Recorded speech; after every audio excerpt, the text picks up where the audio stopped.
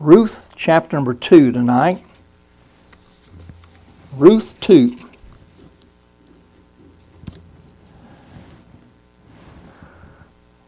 Let's read the first 3 verses here.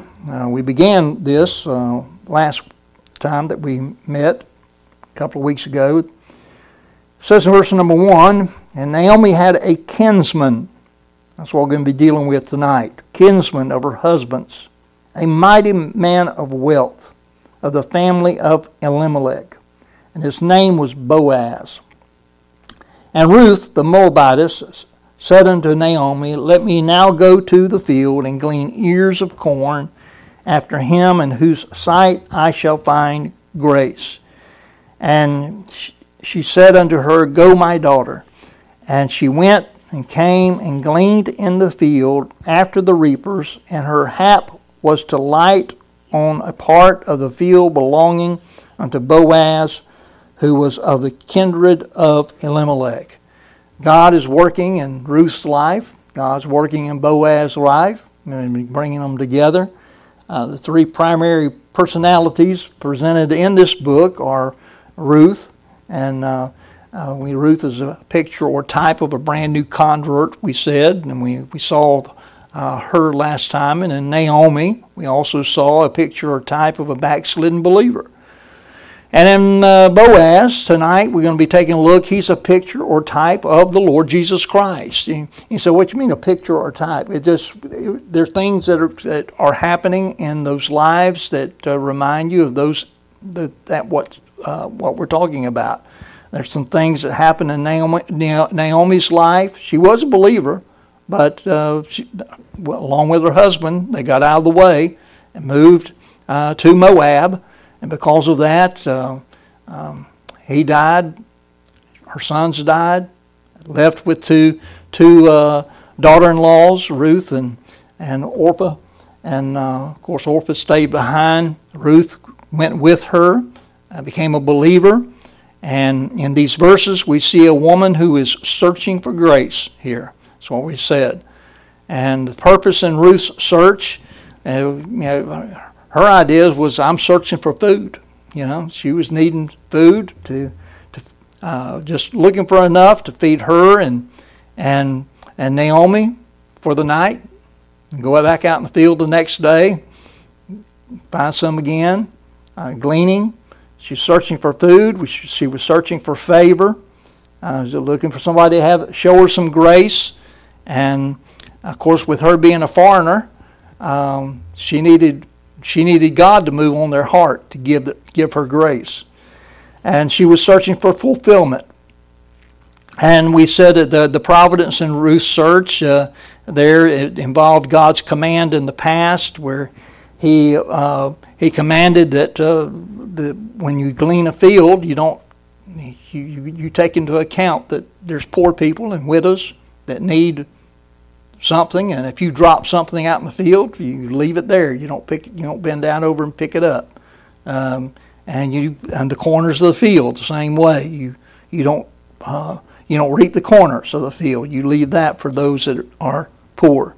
And so it involved God's command in the past, and involved God's control in the present. And we saw how God moves powerfully and providentially to bring about His will in our lives as believers. Just the same way He moved in the lives of these 3 people, He moves in our lives.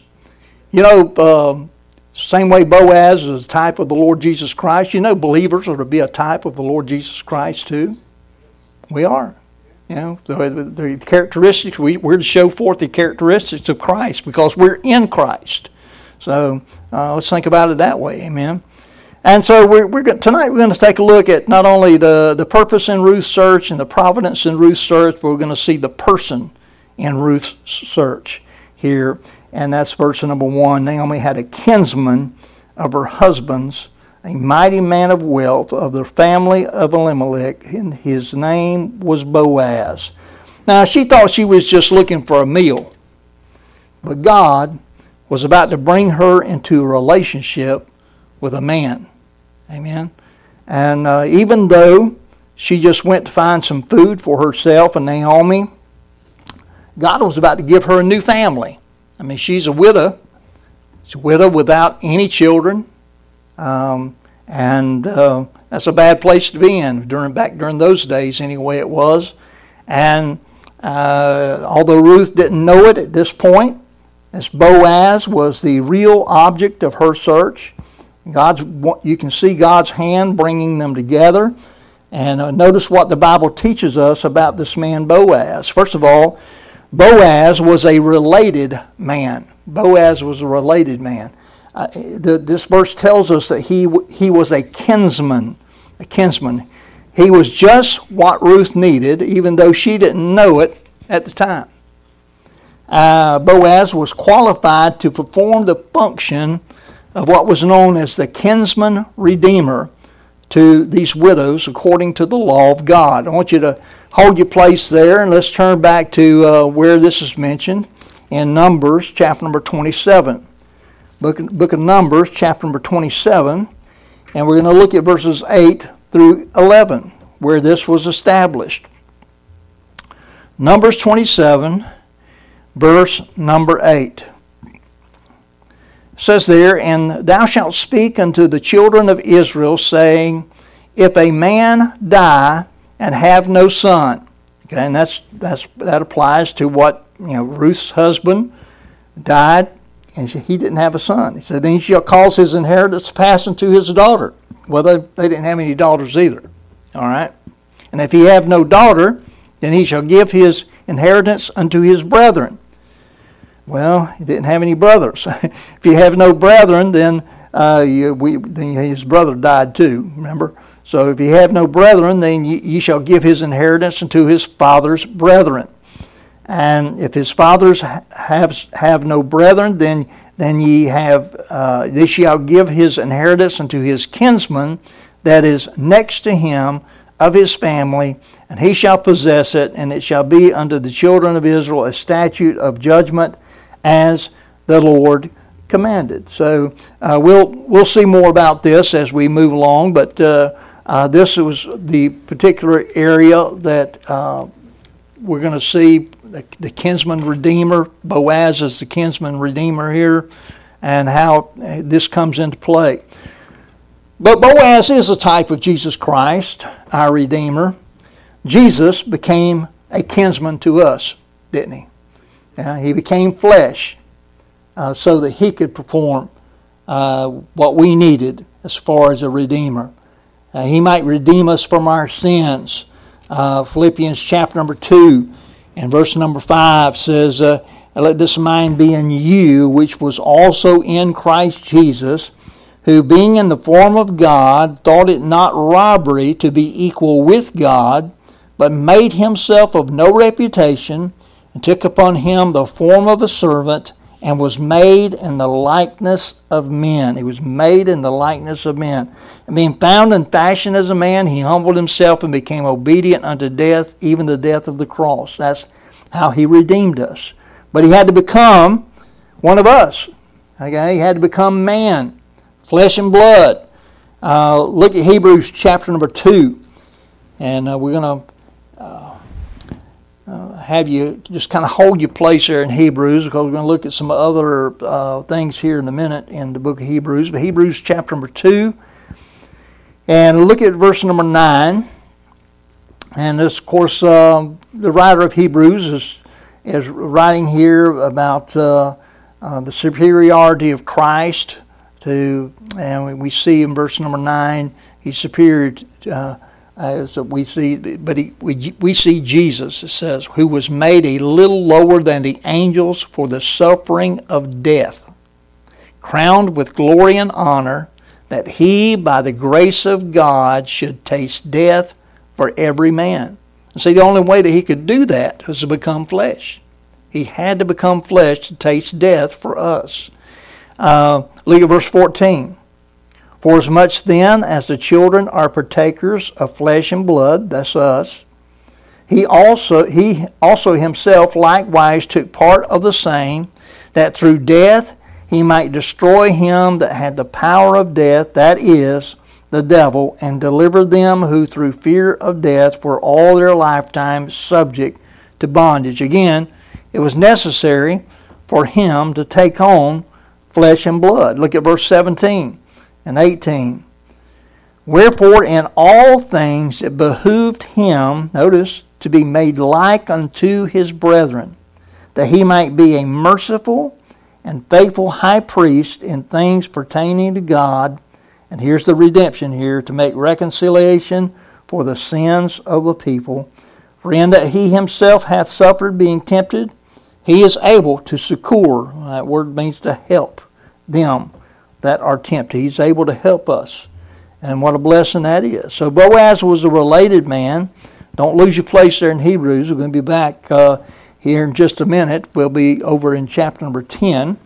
If you want to go ahead and turn there, we'll be there in just a minute. But Boaz not only was a related man, but Boaz was a rich man. The Bible calls him, here in our text in Ruth chapter 2, calls him a mighty man of wealth. A mighty man of wealth. This means that Boaz possessed all the necessary resources to carry out the task of a kinsman redeemer. Wealth was not the problem. He was able to carry that out. Jesus Christ was also a man of sufficient resources to carry out the plan of redemption for us. Amen. Christ possesses perfect righteousness. We needed somebody that was perfectly righteous. Well, you can't get any richer in righteousness than Christ, can you?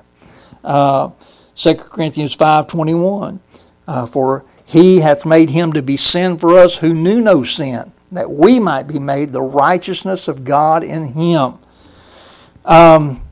Christ not only possesses perfect righteousness, but Christ possesses everlasting love for the fallen. Jeremiah 31:3 says, the Lord hath appeared of old unto me, saying, Yea, I have loved thee with an everlasting love. Therefore with loving kindness have I drawn thee. And just like Boaz is going to be drawing Ruth to himself, the Lord Jesus Christ drew us. Romans 5:8 talks about how that while we were yet sinners, Christ died for us. And John 3:16 talks about how that he's the gift unto us. For God so loved the world that he gave his only begotten Son, that whosoever believeth in him should not perish but have everlasting life. It's the love of God, everlasting love. And Christ possesses infinite grace as well, sufficient to save any soul that will bow to God in repentance and faith. And I hope that you believe that. Anybody can be saved. Not everybody will be saved. But when Christ came to die, he died for the world. He died for everyone to be able to have that. And it's their loss if they do not come to him for salvation. And Ephesians 2:8-9, for by grace are you saved through faith, that not of yourselves, it is a gift of God, not of works, lest any man should boast. And then here's where we want to be in Hebrews chapter number 10. Christ completed God's plan for redemption in its entirety. Understand, God had a plan. Even before sin ever entered the world, God had a plan for man, a plan of redemption. And Christ came into the world, and he completed that plan of redemption in its entirety. Look at Hebrews 10. Look at verse number 11. It says, and every priest standeth daily ministering and offering oftentimes the same sacrifices which can never take away sins. But this man, talking about Jesus, after he had offered one sacrifice for sins forever, sat down on the right hand of God, from henceforth expecting till his enemies be made his footstool. For by one offering he hath perfected forever them that are sanctified. What a blessing, amen. Look down and look back at chapter number 9, verse number 24. Chapter 9, verse 24. It says, for Christ has not entered into the holy places made with hands, which are the figures of the true. In other words, the earthly tabernacle was a figure of the true tabernacle in heaven. It said, but into heaven itself, now to appear in the presence of God for us. Nor yet that he should offer himself often, as the high priest entereth into the holy place every year with blood of others. For then must he often have suffered since the foundation of the world. But now once in the end of the world hath he appeared to put away sin by the sacrifice of himself. There's that redemption. And as is appointed unto men once to die, but after this the judgment, so Christ was once offered to bear the sins of many. And unto them that look for him shall he appear the second time without sin unto salvation. So Christ completed God's plan for redemption in its entirety. And now God's satisfied with what Jesus did. We don't have to add anything to it. Just believing on what the Lord himself did on our behalf. In fact, 1 John 2 verse 3 says he is the propitiation. That blood atonement there on the mercy seat. There's the picture there that satisfied the Lord. He's the propitiation for our sins, Jesus is, and not for ours only, but also for the sins of the whole world. His redemption is sufficient to save anybody and everybody that will come. Isaiah 53:11, looking forward to Christ coming and giving himself a sacrifice, said that God would see the travail of his soul and shall be satisfied. He saw the suffering of his Son there on the cross of Calvary, and he was satisfied. That propitiatory sacrifice. Salvation may be free, but it wasn't cheap. So Boaz was a related man. Boaz was a rich man. And Boaz was a respected man. We're told that Boaz was a mighty man. A mighty man. And in fact, even the meaning of the name Boaz is strength. That's what his name means. One can't be a mighty man without having gained some respect, can they? It is this man that Ruth meets, falls in love with, and comes to know intimately. Again, Boaz is a picture or type of the Lord Jesus Christ, and that God has given Jesus an exalted name. There where I was at a while ago, I didn't have you turn to it. I'm not going to have you turn to it now just for time's sake. I know we took a lot of time reading the missionary letters and don't want to keep you too far over. So as we take a look in Philippians chapter 2 and verse number 9, it talks about wherefore, because of what Christ did, going to the cross, becoming flesh, going to the cross for us, wherefore God also hath highly exalted him, and given him a name which is above every name, that at the name of Jesus every knee should bow, of things in heaven, and things in earth, and things under the earth, and that every tongue should confess that Jesus Christ is Lord, to the glory of God the Father.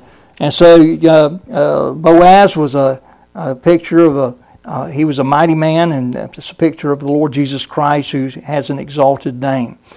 Men may mock him, they may mock Jesus and use his name as a byword, but in heaven, the Lord's name evokes worship and celebration.